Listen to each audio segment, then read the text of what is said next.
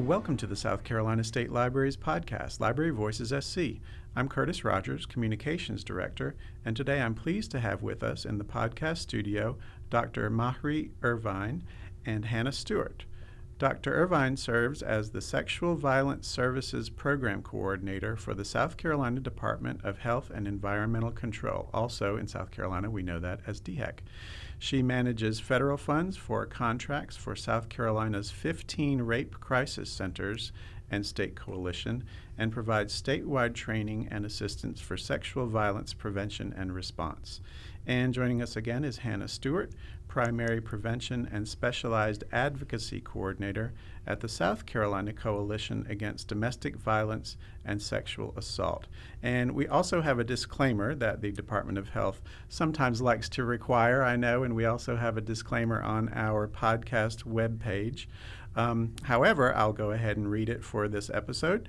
The opinions, findings, conclusions, and recommendations in this podcast are those of Dr. Irvine and do not necessarily reflect the views of the state, DHEC, and U.S. Department of Justice or Centers for Disease Control and Prevention. Mentions of any companies or products do not constitute endorsement by the state of South Carolina, DHEC, the U.S. Department of Justice, or the Centers for Disease Control and Prevention. So after all that, welcome to the 5th installment of the Prevention Podcast. Oh, it's so great to be back. Thank you so much to both of you for inviting me to be here. Glad to have you here. So, like I mentioned, this is the 5th installment. This is 5th in a series of podcasts relating to domestic violence and sexual assault. And today we're going to be talking a little bit about sexual violence prevention and response. And a lot of times these conversations are difficult to have, but it's something that, you know, if you discuss it in an adult academic manner, you are just gathering and getting information. So Mari, tell us about what you do at the South Carolina Department of Health and Environmental Control and what kind of programs you work with. Sure. So once again, thanks so much to both of you for having me here. And so at DHEC, I tend to do a lot of grant administration work, which means in my role, I'm responsible for making sure all of our reports get done and all of our applications get done to make sure that all the rape crisis centers in South Carolina, as well as SCCADVASA, which is Hannah's agency, continue to get funding from 2 different federal funding sources, the Office on Violence Against Women and the Centers for Disease Control and Prevention.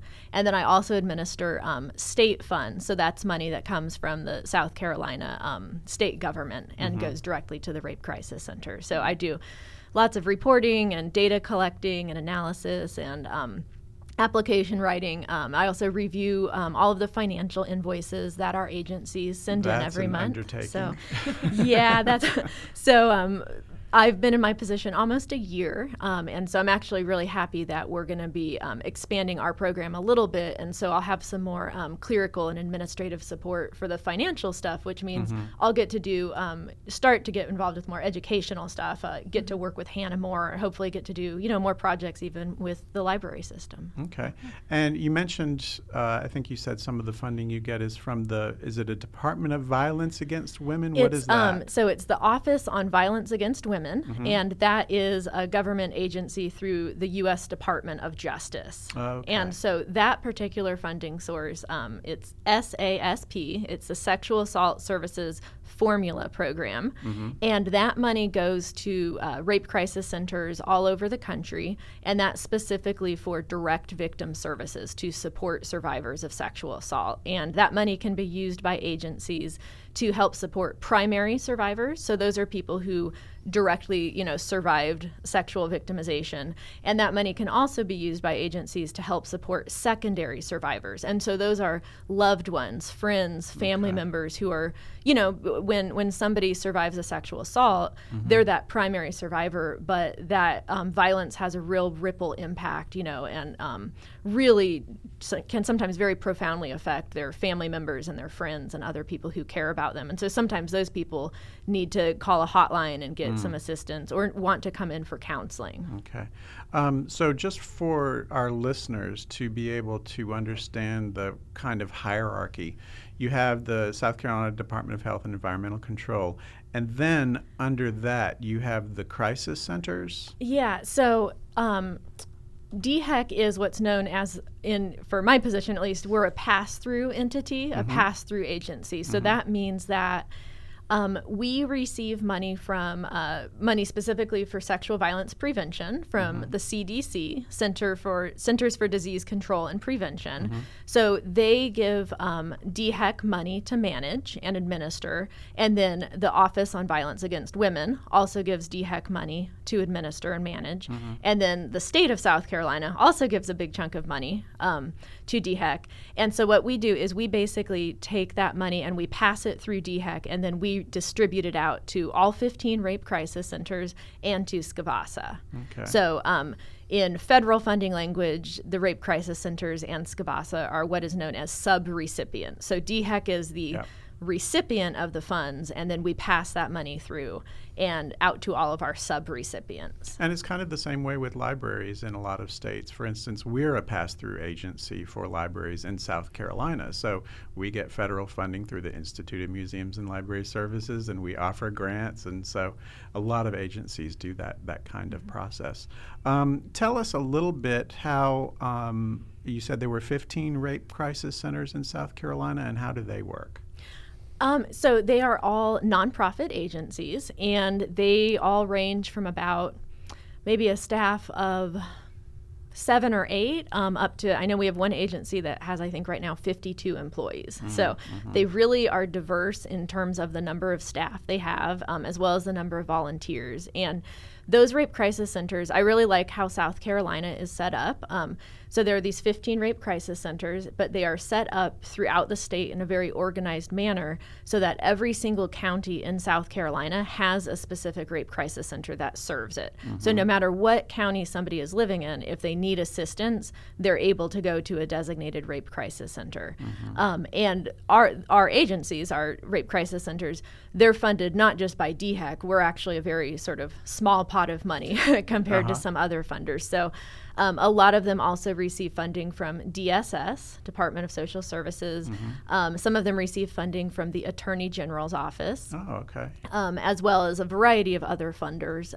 And some of them are what's known as a standalone rape crisis center. So their sole mission and purpose is to work on sexual violence issues in South Carolina. But others are a dual agency, and so they work on both domestic violence and sexual violence. And then others work on sexual violence, and then they're also designated child advocacy centers. So, their funding streams are very complicated depending on just what their mission is and how they're structured. So one of the things that we talked about before we started the podcast episode today is one of those difficult kind of conversations that comes up, and a lot of people, for the most part, just don't feel in casual conversation having this conversation. But it's something that libraries certainly deal with public workstations, and that's the issue of pornography. And so you're going to talk a little bit about maybe your research and different things that relate to sexual violence and pornography. Yeah, absolutely. So back when there was an employee previously with SCCADVASA named Kendra, and she and I were sitting around talking about potential topics for this library podcast series, and she and I both were very adamantly against pornography because we're educated about it. And so she asked me if I'd be interested in doing this particular topic, talking about how if we really want to eradicate rape culture and we want to change culture for the better, we also need to have really honest, comprehensive, open conversations about pornography and the role that it plays in rape culture. So I was really excited, to be put on the agenda, and really excited that Hannah kept me on the agenda and has been planning this for months, because it's really a very, very serious topic. But as you said, it's also a topic that a lot of people shy away from for a lot of different reasons. And that's, I think, one of the things that makes the topic of pornography so complex and difficult is because in U.S. rape culture, it's actually pornography use and consumption has become extremely normalized and accepted, especially among younger generations of people. Yet at the same time, so it's normalized in the sense it's joked about. there's a certain very powerful and wealthy pornography company right now that has made this announcement that during the coronavirus pandemic, they're making their website free to everyone in Italy so they can stay home and watch porn. My professional advice is please don't do that. It's not going to help anybody.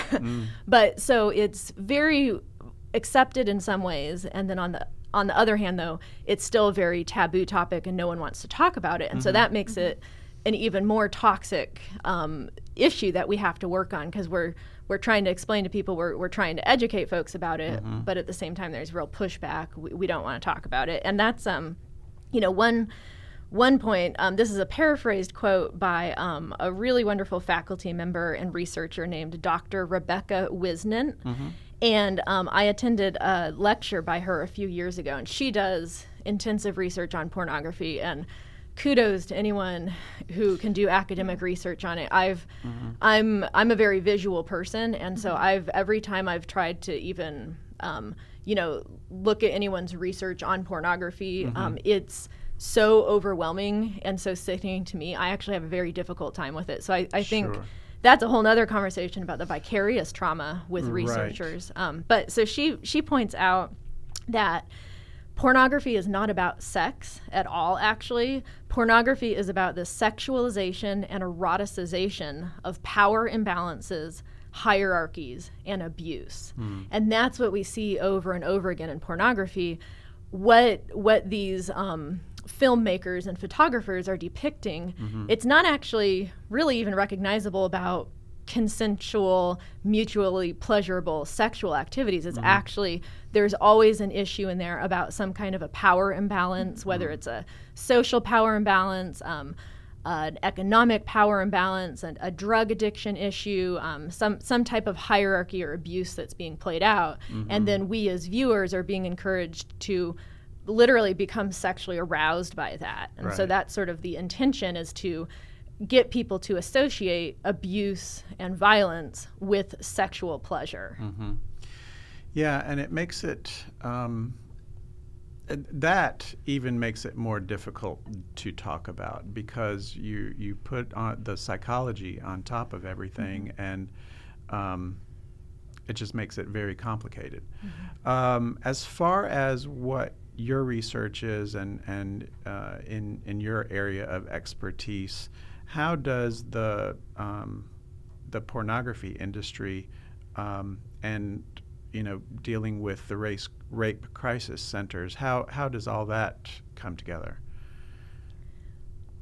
So in terms of what the rape crisis centers currently work on? Well, it's kind of, I don't really know how to word it, but it's kind of like, because of, the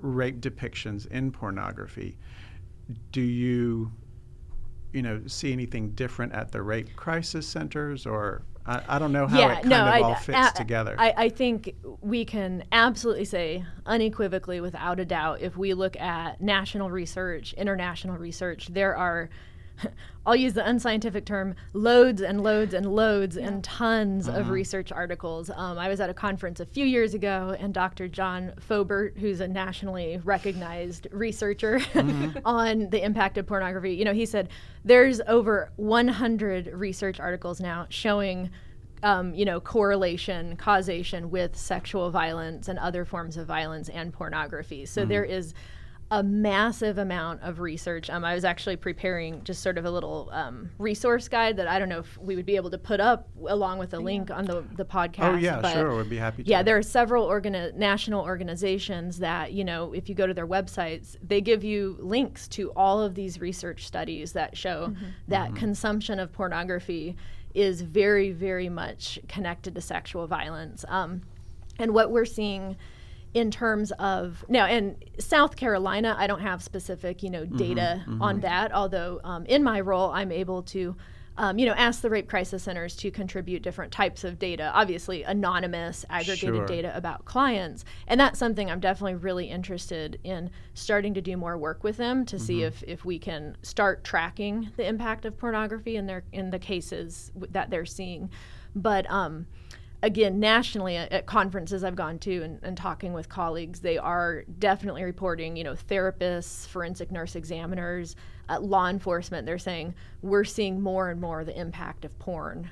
There is a forensic nurse examiner who works on child sexual abuse cases at a hospital I believe she was in Kansas or Ohio. She was at one of the country's busiest children's hospital, and she did a presentation 2 years ago at a conference I was at, and she said the number of cases has absolutely skyrocketed at their children's hospital, where pretty much, she said, almost every single child sexual abuse case that comes in now, where the perpetrator is also a child or a teenager, there's a history of porn consumption in that that child perpetrator's background. And we're just seeing increasing reports of, teenagers and even younger kids when they're doing like group sexual assaults or even just one-on-one sexual assaults, they're actually filming those sexual assaults and sometimes, sharing them out with friends, putting them up online. And it's like, where do we think they're getting these ideas, right? Children aren't born thinking,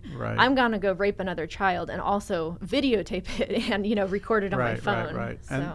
And, that goes into the impact of the internet and what is accessible nowadays, and also, how parents need to be aware of installing filters and all of that kind of stuff. But it's very difficult. Yeah. Well, one thing we were just talking about at our Community Educators Roundtable last Friday was how do we facilitate these conversations with parents and children about pornography, especially now that computers are becoming more and more popular in schools. We have the filters on there, but we know that students are learning at an expedient rate about how to get around those filters. And with this normalization of pornography, they don't feel that what they're doing is wrong or that it's uncomfortable. And we're seeing younger and younger children being exposed to it. And that's because younger and younger children now have cell phones, smartphones. And there's been several really good recent sort of investigative journalist pieces about the way that predators are accessing young kids through video games. Basically, if you have any type of computer game or video game or app on your phone that's connected to the internet, a predator is going to be there essentially trying to access young children. And, they have all kinds of strategies to do that in a way that seems very innocent to start grooming those kids. And I think I printed off so there's a wonderful organization called Fight the New Drug. And their website is just fightthenewdrug.org. And they're probably the number one resource I would suggest to anybody in general who's interested in learning more about the impact of pornography, as well as ways to respond to it and to try to prevent sexual violence. So they've got tons and tons of different articles. And so one article I printed off was just a quick sort of 6 things parents should think about when, talking with their kids about pornography. And, the very last sentence is saying, if parents don't teach their boys and girls about consent and healthy sex, porn will. And I think that's a hard pill for a lot of parents to swallow because what they want to, they're like, well, I put a filter on my kid's phone so he's safe or she's safe.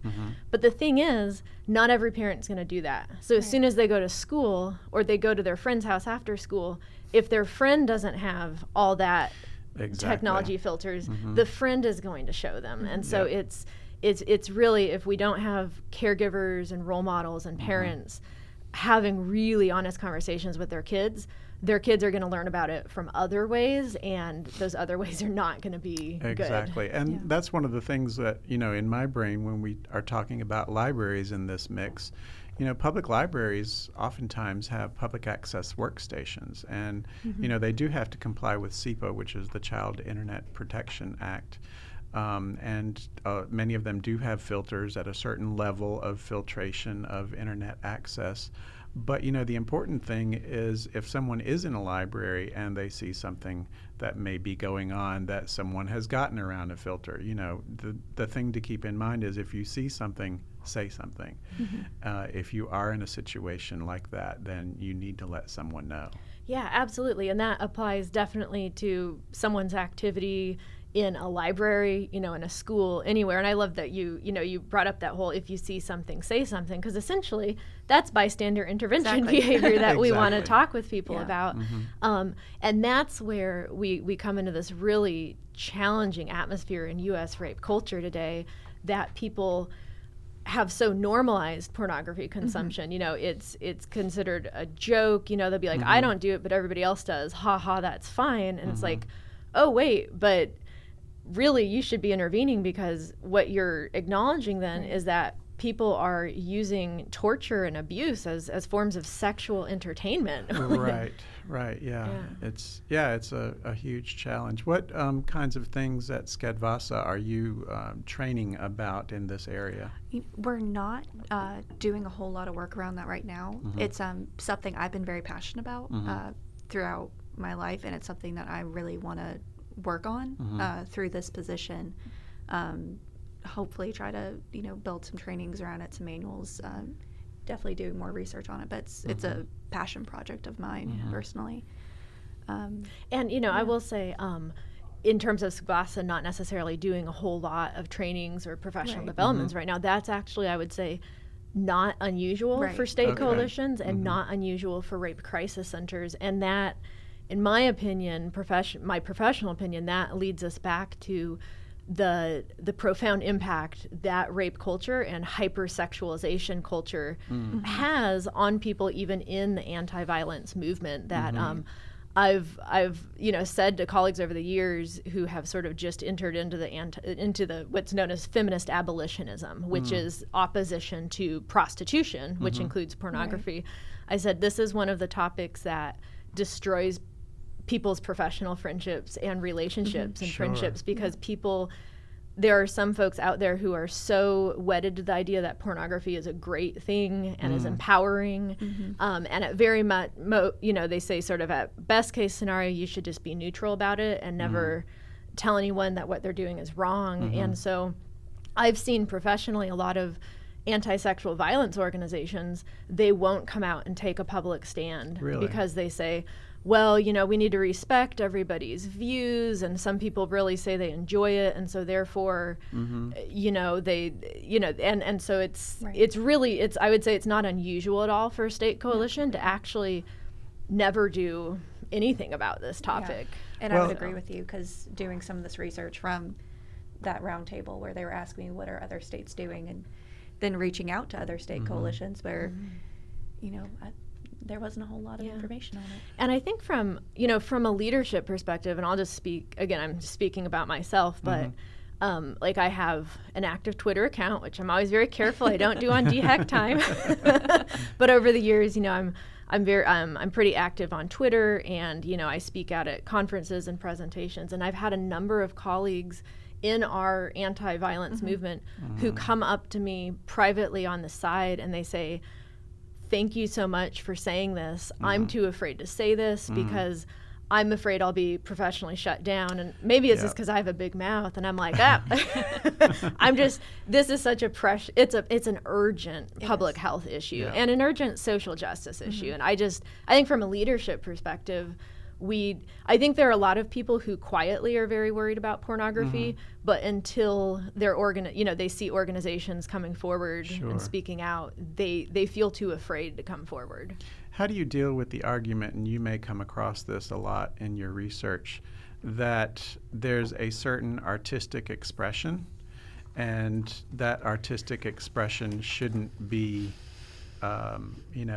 dealt with or questioned? I suppose I always just sort of put that in the same line as you could also take photos and videos of drowning puppies and throwing kittens in front of trains, and you could say that's an artistic expression. Right. And we could maybe have a philosophical debate about that, but I think from a health perspective and a justice perspective and what kind of society do we want to work towards and build towards? Why would we ever say that promoting and normalizing abuse and degradation and humiliation? I always sort of just want to say back to people, Is that really, so to quote Mary Oliver, who's one of my favorite poets and like spiritual guides, she has this wonderful poem about, you have one wild and precious life. And I always want to be like, is that what you want to do with your wild and precious life?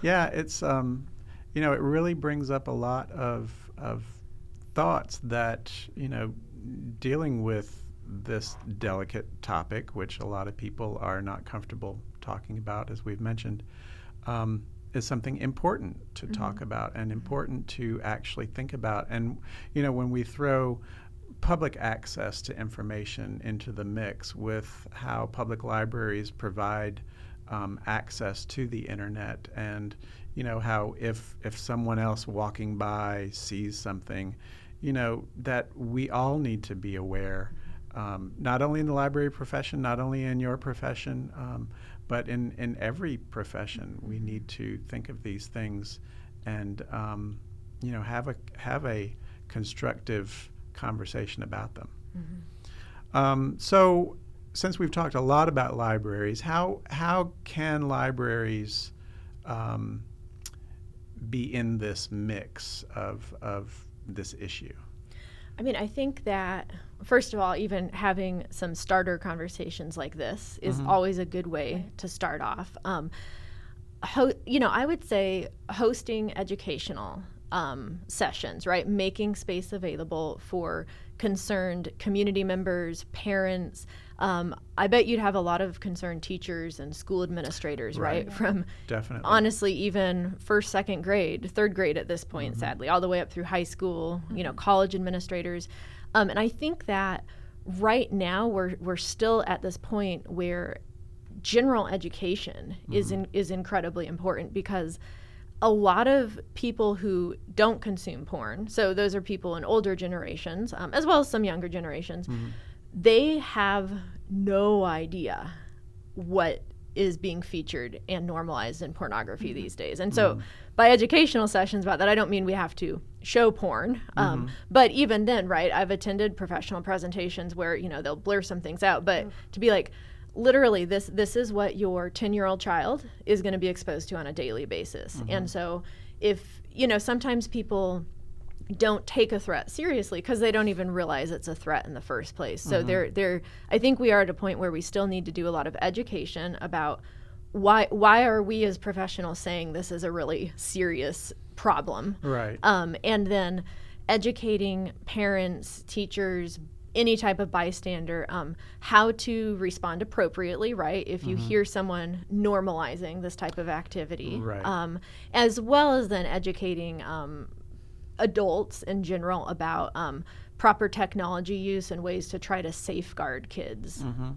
And I have heard of a lot of libraries having those kinds of sessions as far as how can you limit access on a child's cell phone or a home computer. And those are the kinds of educational sessions that I know some libraries in South Carolina have been able to provide, but it's certainly something that should be much more widespread, in my opinion. Yeah, and I know that and honestly, I would say in every state in the country, I know people often paint a state as red or blue, or being more friendly to sex education. But, I will say, and I don't have kids, but I have nieces and nephews, and I can be a sympathetic adult and think, I understand it's awkward for most adults to think about talking about sex with kids, with their kids, because sex is, unlike what pornography tries to tell us, sex is actually, it's a really complex, emotional, physiological experience for people. And so that can feel very scary and overwhelming for adults to think about, wow, I have to have I need to talk about this pleasurable thing with my kid, right? It can be embarrassing for adults. But again, like that quote I read from the article earlier, if parents and caregivers don't talk to their children about sex, the internet will. Pornography will end up teaching them really bad things that, about violence and control. And so, figuring out ways just to help adults feel more comfortable, recognizing that there are age-appropriate culturally appropriate ways to talk with kids about sex. And just because you're talking with a 10-year-old about sex, that doesn't mean you're encouraging that kid to have sex. You're just, you're working towards trying to help your kid grow up to be a thoughtful, reflective, well-educated human being. And unfortunately, kids are being exposed to pornography, whether it's intentional or accidental. They're being exposed to pornography at really early ages now. And so we really have to help adults feel comfortable about having age-appropriate conversations about sex. So in South Carolina, can libraries reach out to SCADVASA or reach out to DHEC and get more information or request training? Yeah, completely, of course. And, it's one of those things, if we're not able to maybe facilitate that conversation, we may not be the experts, reaching out to our member organizations as well, or doing that legwork for y'all. Always happy to help anyone. Yeah, definitely. I think, between SCADVASA and DHEC and all of the rape crisis centers, we're all very well connected, regionally, but also nationally. Yes. We're, I'd say, probably every employee at a rape crisis center at SCADVASA, and I know myself, we're all members of different national organizations. We're well connected, and so we have lots and lots of resources we can provide. And that's the important thing, I think, to remind folks is, while this is a very, delicate topic, it's something that is important to discuss and important to, if you haven't thought about it yet, to be thinking about it and just kind of understand, enough about it to be able to have a conversation, just as a starting point. So on a little bit of a lighter note, do you have any kind of library stories or experiences that you'd like to share with anyone? I do, and I'm so happy. It has nothing to do with rape culture or pornography or abuse or anything. It's just, when I saw you had that prompt for me a little earlier, I thought I actually do. So when I had a very unusual childhood. I grew up from the ages of 2 to 6. I grew up on the side of a mountain in Southern California in a travel trailer with no electricity. Wow. So that's a whole long story I won't go into. Lived there with my family for 4 years with no electricity. We just had a generator. And we went to a little school. It was actually an underground school dug into the side of a mountain. It was super cool. This is why I'm so weird. And our school didn't have a library, and we were obviously very, very rural. And so our community, we had a bookmobile that would come around. Okay. And and there was a limit. I think all the kids got to get 3 books every time. But my mom was an advocate for us, and I grew up, my wonderful dad would read us bedtime stories every night. My parents really encouraged book reading and a love of learning. And so my mom made an arrangement. We got to get like 10 books at a time because we didn't have a TV. Okay. And so I grew up, when I was a little kid, I thought that's what libraries were. I thought they were just bookmobiles. And then we moved to a city, Modesto, which is in California. And Modesto has this absolutely beautiful, super old building that's its library. And when I remember walking up the steps, it's got these pillars and columns, and I said to my mom, "Oh, Mommy, look, it's a palace of books." And it was, in my child's mind, it was the most amazing thing ever, because it was more books than I'd ever seen in one space before. So I will always very fondly remember Modesto Library. As the palace of books. Yes. That's great. That's a wonderful story. We, like I said, we can go from having these difficult conversations to having a nice little ending like that, where there's a palace of books and all kinds of research and information in libraries. So. Yeah, absolutely. And I think a message to any educators who are listening, but especially parents and caregivers and community leaders who really care about this, really sort of putting everything into perspective. Like pornography culture it can feel very frightening and overwhelming, but we're also all in this together, and I think that can help people feel like that load can lighten a little bit. Like agencies like SCADVASA, DHEC, all of the rape crisis centers, the entire library system here, we have professional networks and community networks as well, where I think as long as people keep in mind, they don't have to go it alone. As a parent, Right. they don't have to figure all this out by themselves. Mm-hmm. They have a really wide network of people to support them. So check with DHEC, check with SCADVASA, check with your local public library, and you'll be able to find out a lot more information. So thank you so much for being with us today. Thank you. Thank you. And thank you to our listeners. You can find Library Voices SC on Podbean, Stitcher, and TuneIn Radio, or add us on your favorite podcast app. Our podcast website address is libraryvoices.podbean.com. We love hearing from our listeners, so please send us your comments and suggestions for future topics. Library Voices SC is the official podcast of the South Carolina State Library. So until next time, this is Curtis Rogers. Thanks for listening.